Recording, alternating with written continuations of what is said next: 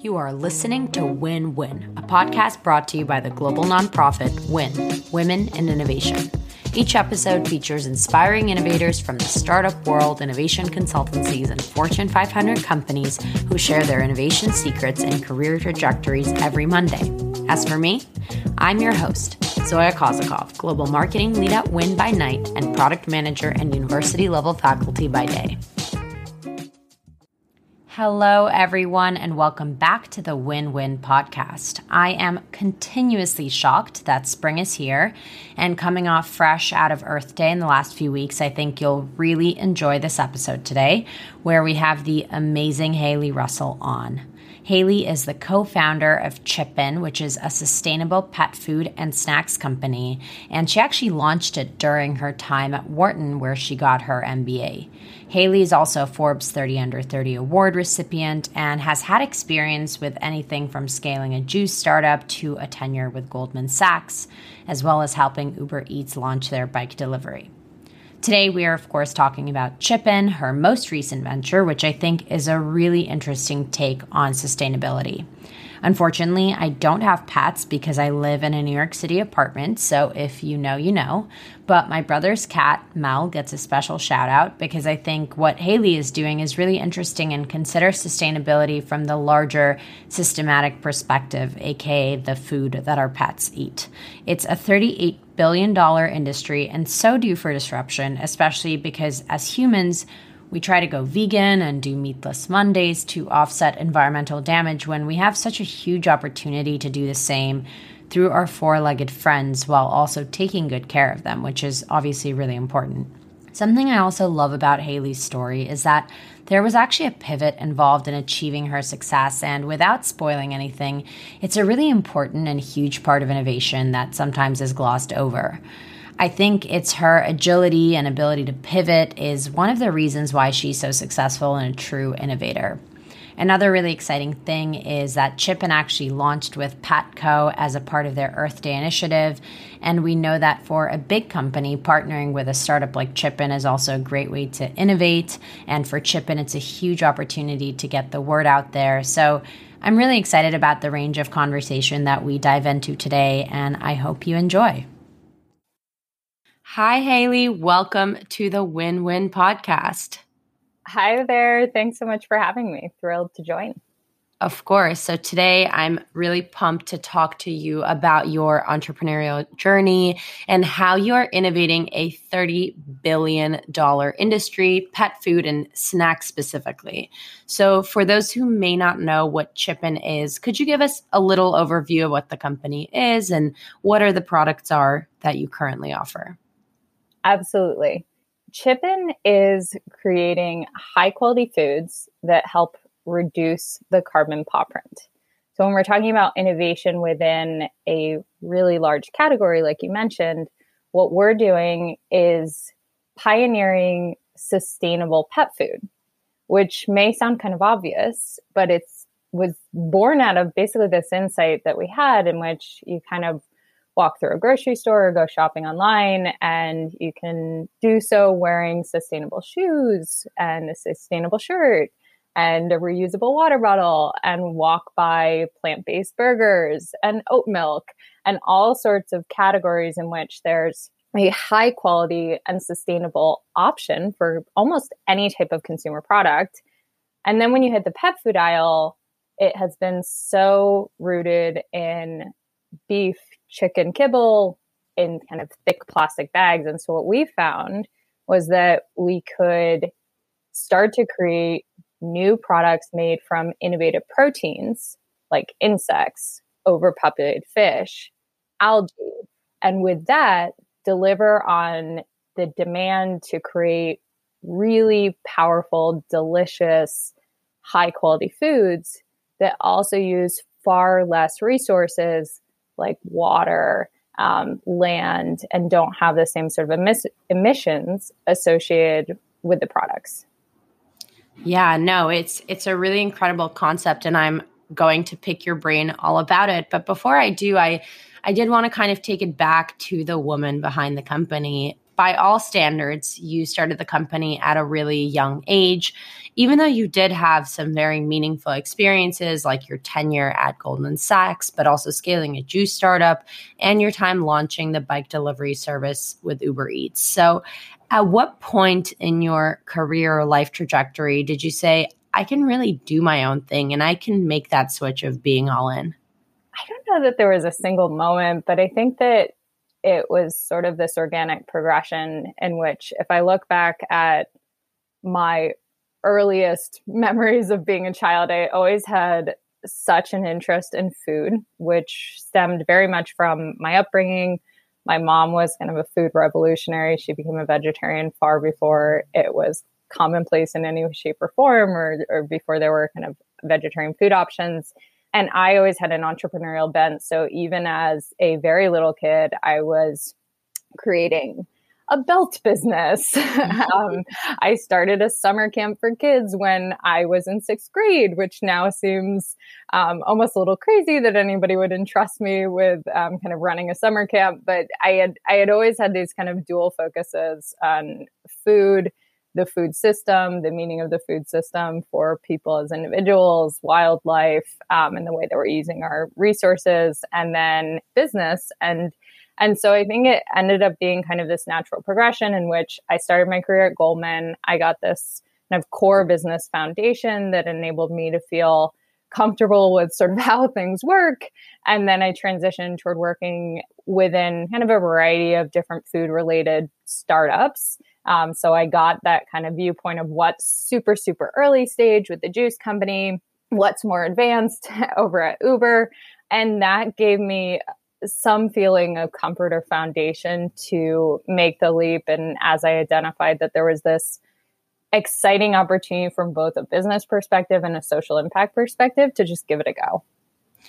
Yeah, it's so funny because you think about all these kids, creating lemonade stands, but you definitely took it like 17 steps further, which I love. And I think at the end of the day, it's really interesting because I was reading all about kind of your initial ideas, and it was actually your goal to create human cricket snacks, which cricket is one of the proteins that you use for chippen. So I feel like the dog element actually feels like a departure. At what point in incepting the company did you make the plunge to switch from humans to dogs? Yeah, I think it's sort of related to the conversation of like, what is that journey? I think it's very hard to look at anybody's career and think of kind of anyone experience in a silo. There's always a build. And so even as it related to starting Chippen, I had this great interest in food. I was focused on looking at the protein space, recognizing that it was ripe for innovation. I felt like protein is truly one of the most resource intensive ingredients that exists in any meal experience, whether it be for people or our four-legged family members. As I was looking at the human food market, I talked to experts. I spoke with a professor at the University of Pennsylvania. I was at Wharton doing my MBA program there. And one of the things that I became very aware of was really this kind of disgust factor and all the challenges in moving from trial to adoption as it related to some novel proteins. And then I kind of had this eureka moment in which I was doing like a home kitchen test with some cricket snacks. My dog Ren was super interested, and that kind of created a spark where then I was able to sort of overlay this long-standing experience of seeing how there was really sort of a tension between the way that we were eating, the way that we were consuming all these other products, and the way that we were feeding our pets, and wanted to see if there was a way that we could, while creating really high-quality foods that our four-legged family members deserve, create something that was more sustainable. It's super interesting that your dog was so into it because I personally don't have a dog or a cat, but my older brother, Michael, has the most amazing Scottish fold. Her name is Mel. Shout out to Mel if you're listening. And she is very picky. I feel like she knows exactly what she wants. He experiments with 15 different snacks and pet foods until he gets her the one she likes. Were you surprised that your dog was into it? Was that even a eureka moment in itself? At first, I was surprised. because it was something totally new. Right. But my dog also is picky. And so in that way, it was notable. Now I am not surprised because, as we like to say, Chip-In is sort of picky pup approved. We have so many dogs that may have particular food preferences or may have food allergies that really thrive in consuming what today is a suite of snacks. And then also we've recently launched a dog food. But it's interesting because they really do have a different sensory system. So whether it be smell or taste, the same things that work for people don't necessarily work for pets. Yeah, and I've heard you say in a couple of different interviews, and I'm curious to learn more about this notion of the replacement, right? I feel like at Whole Foods, I'm walking by and I see like chip replacement, sugar replacement. And so, when we think about innovation, we are talking about creating something brand new and disrupting something. You went the route of creating a new product versus re-engineering an existing one. In some ways, take me through that process of your innovation approach. So I think when we thought about how do we create a product that can be both biologically appropriate for our four-legged family members, accepted by the people that are buying the product, and also deliver on our core values of helping reduce the carbon paw print while creating high quality nutrition, we still did look to what are the existing products, because if you go kind of too far out from an innovation perspective, we were already including really kind of interesting novel proteins that are all natural. And you do need viability. Exactly. And so we actually did a ton of research on our first product was a dog treat made with cricket protein. Second product was a dog treat made with spirulina, then developed a food. And with every new product, we did extensive testing with both the dogs, seeing if they were interested in eating it. And then we did extensive testing also with the people and getting a sense for how did the experience really go for them. Everything from looking at the bag and the packaging, like did they understand the benefits for the dog? What was the experience of opening the packaging? What did it smell like to the person, not just to the dog? And then down to even like, how did their hands smell after they pick up a treat? And with that, we were able to design a product that satisfied both our customer and our consumer, that yes, was kind of re-engineered, but really did draw from like what people did like or didn't like from their existing option. It's so true, because I was thinking about this, right? And I actually went to an event about 3 or 4 years ago. It was all about like the future of food. And so they went through and presented all different things. And me and my friend kind of made this pact, like, we are going to try everything. And when the cricket burger came out, I was like, I draw the line here. I can't do it. I obviously did end up tasting it. But, I honestly still to this day wonder if it was like the mental block that didn't allow me to taste it. Maybe it was just actually not tasty. But the truth is, while your audience, like your consumer, as you said, is the dog, it's the humans that you really have to get on board. So you mentioned all the different research that you've done, but what were some creative ways that you overcame that initial disgust, if you will? It's been interesting because I thought there would be more of an education component than there has had to be. And that's in part because so many people have had an experience like you had, in which you were able to see and acknowledge that there was this form of protein that's really healthy, but you just didn't really like eating yourself. And what we found in the pet space was that people have been able to recognize that this is great nutrition. And so with that, they've been very comfortable in getting it for their dog because it's great for the dog. The second thing is that beef and chicken are the top pet food allergens. So there was this sort of whole other component to our product and our offering that I didn't fully appreciate before starting Chip-In, but as we've continued to grow, have realized that so many people are searching no chicken dog treats or no beef dog treats or food. And it's been extremely hard for them to access options. And so Chippen's solving on not only this need to get a good and sustainable product, but also to find something that's hypoallergenic. So like a new form of protein for dogs.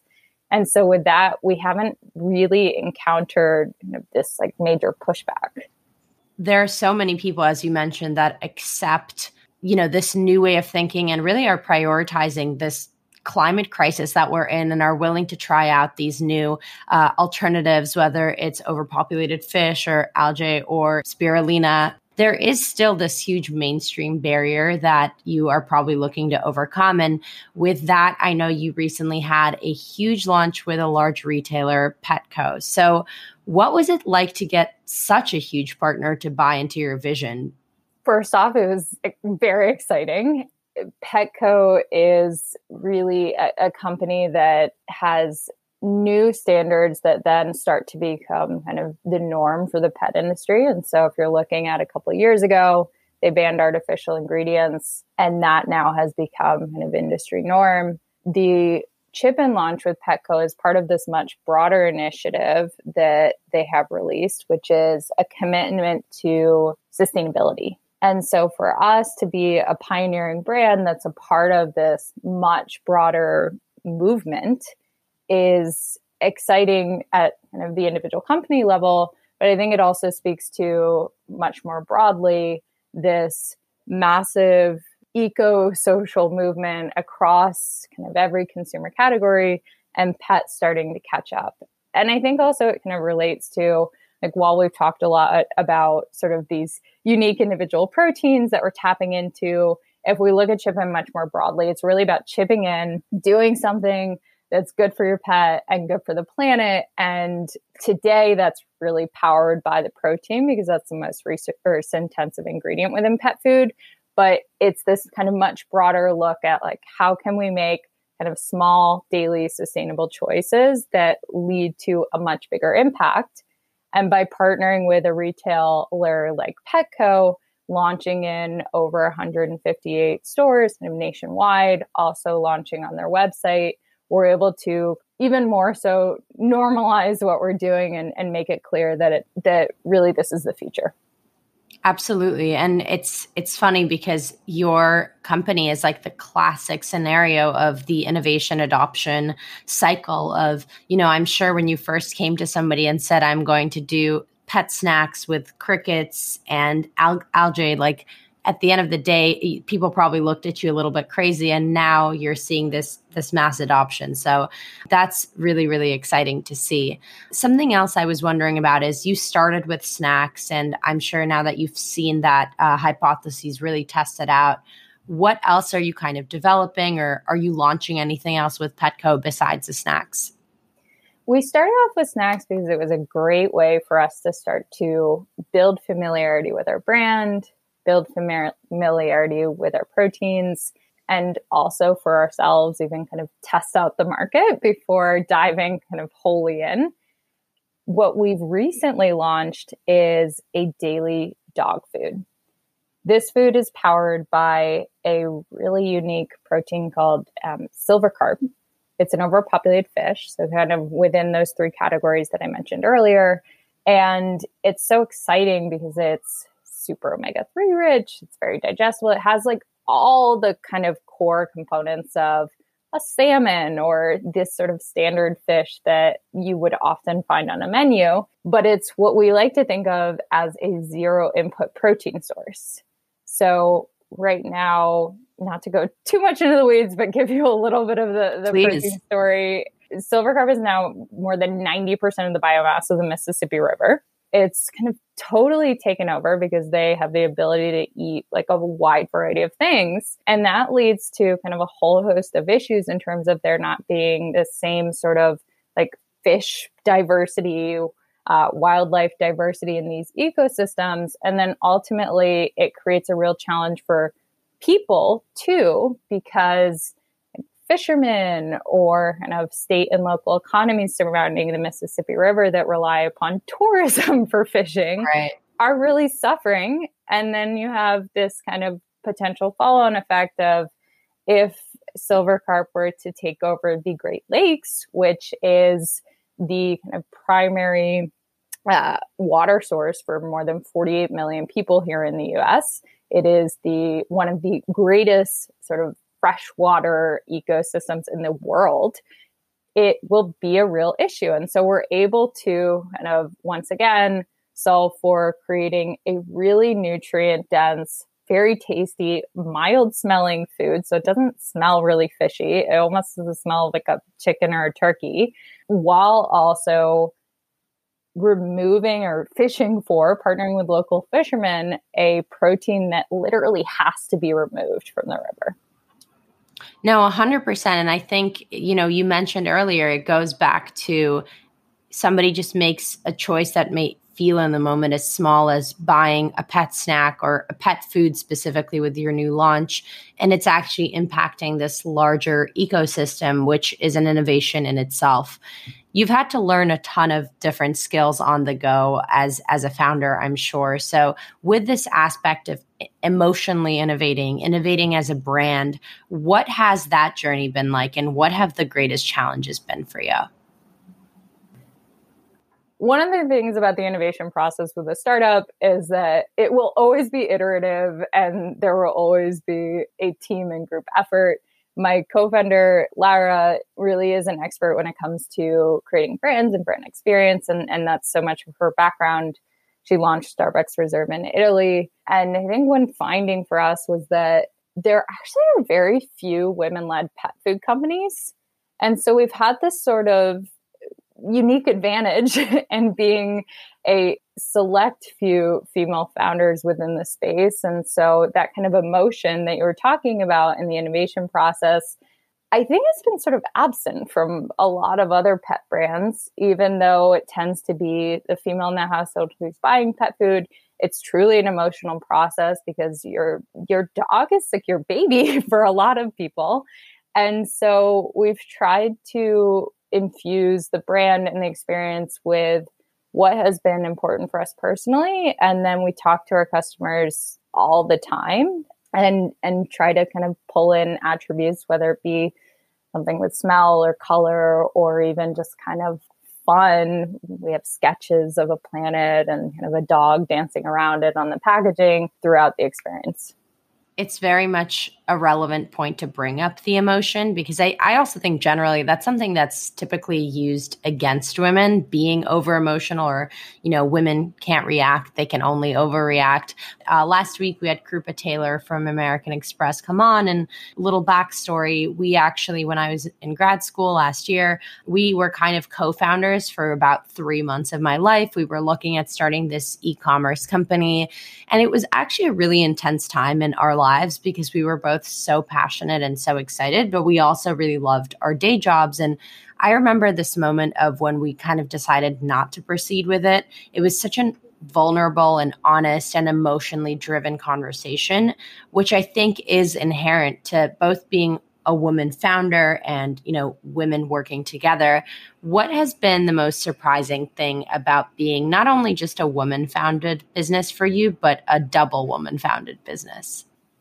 I think one of the things that's been really exciting about being a female founder is this community. I've noticed that there tends to be a really kind of high willingness to support one another, whether it be questions about fundraising or new product launches or bringing on a new advisor. We've been able to kind of tap into a great network of other female founders, and we feel we've been able to contribute back to it. So I've really enjoyed that element of it. But I think also we try to focus on really just being founders. It's kind of the core way that we're thinking of ourselves. Totally aligns with what we're doing at WIN. Yes, we are a nonprofit that's designed to help women, but at the end of the day, our mission and vision is about creating a better future for everyone, which is really aligned with what Chipin is doing, and another amazing reason as to why we're so happy to have you here today. So before I let you go, I'd love to ask you an innovation question, and that is both about yourself and your industry. So where do you see yourself and your industry 1 month from now, 1 year from now, and 10 years from now? 1 month from now, we will be continuing to push the retail expansion that we've already started within Petco and really focused on sharing our new Silver Carp dog food product. So more of kind of a growth focus that will continue throughout the next month. But then I think we look at the next year and 10 years from now, so much of what we're committed to and what I'm so excited about in building Chippen is truly changing what is the status quo within the pet food industry, bringing to the industry a eco and socially relevant way of developing foods and sharing it with the community of pet parents. And you? I'm a lot of that journey. I'm in a lot of that journey. I think personally, I have most enjoyed all of the learning with this. I don't think there's any way to be prepared to be a founder. The analogies of, it's like your baby or is probably pretty apt in that you can't know exactly what the journey is going to bring. And so I've been thrilled with everything that I've learned, from fundraising to new product development to talent so far. And I just can't wait to keep going. Thank you so much for joining us on the Win-Win podcast today. Thanks for having me. Thanks for listening to Win-Win, brought to you by WIN, Women in Innovation, and myself, Zoya Kozakov. If you enjoy this podcast, subscribe wherever you get your podcasts and visit womeninnovation.co to learn more about our organization, programming, and other opportunities. And remember, when women innovate, we all win.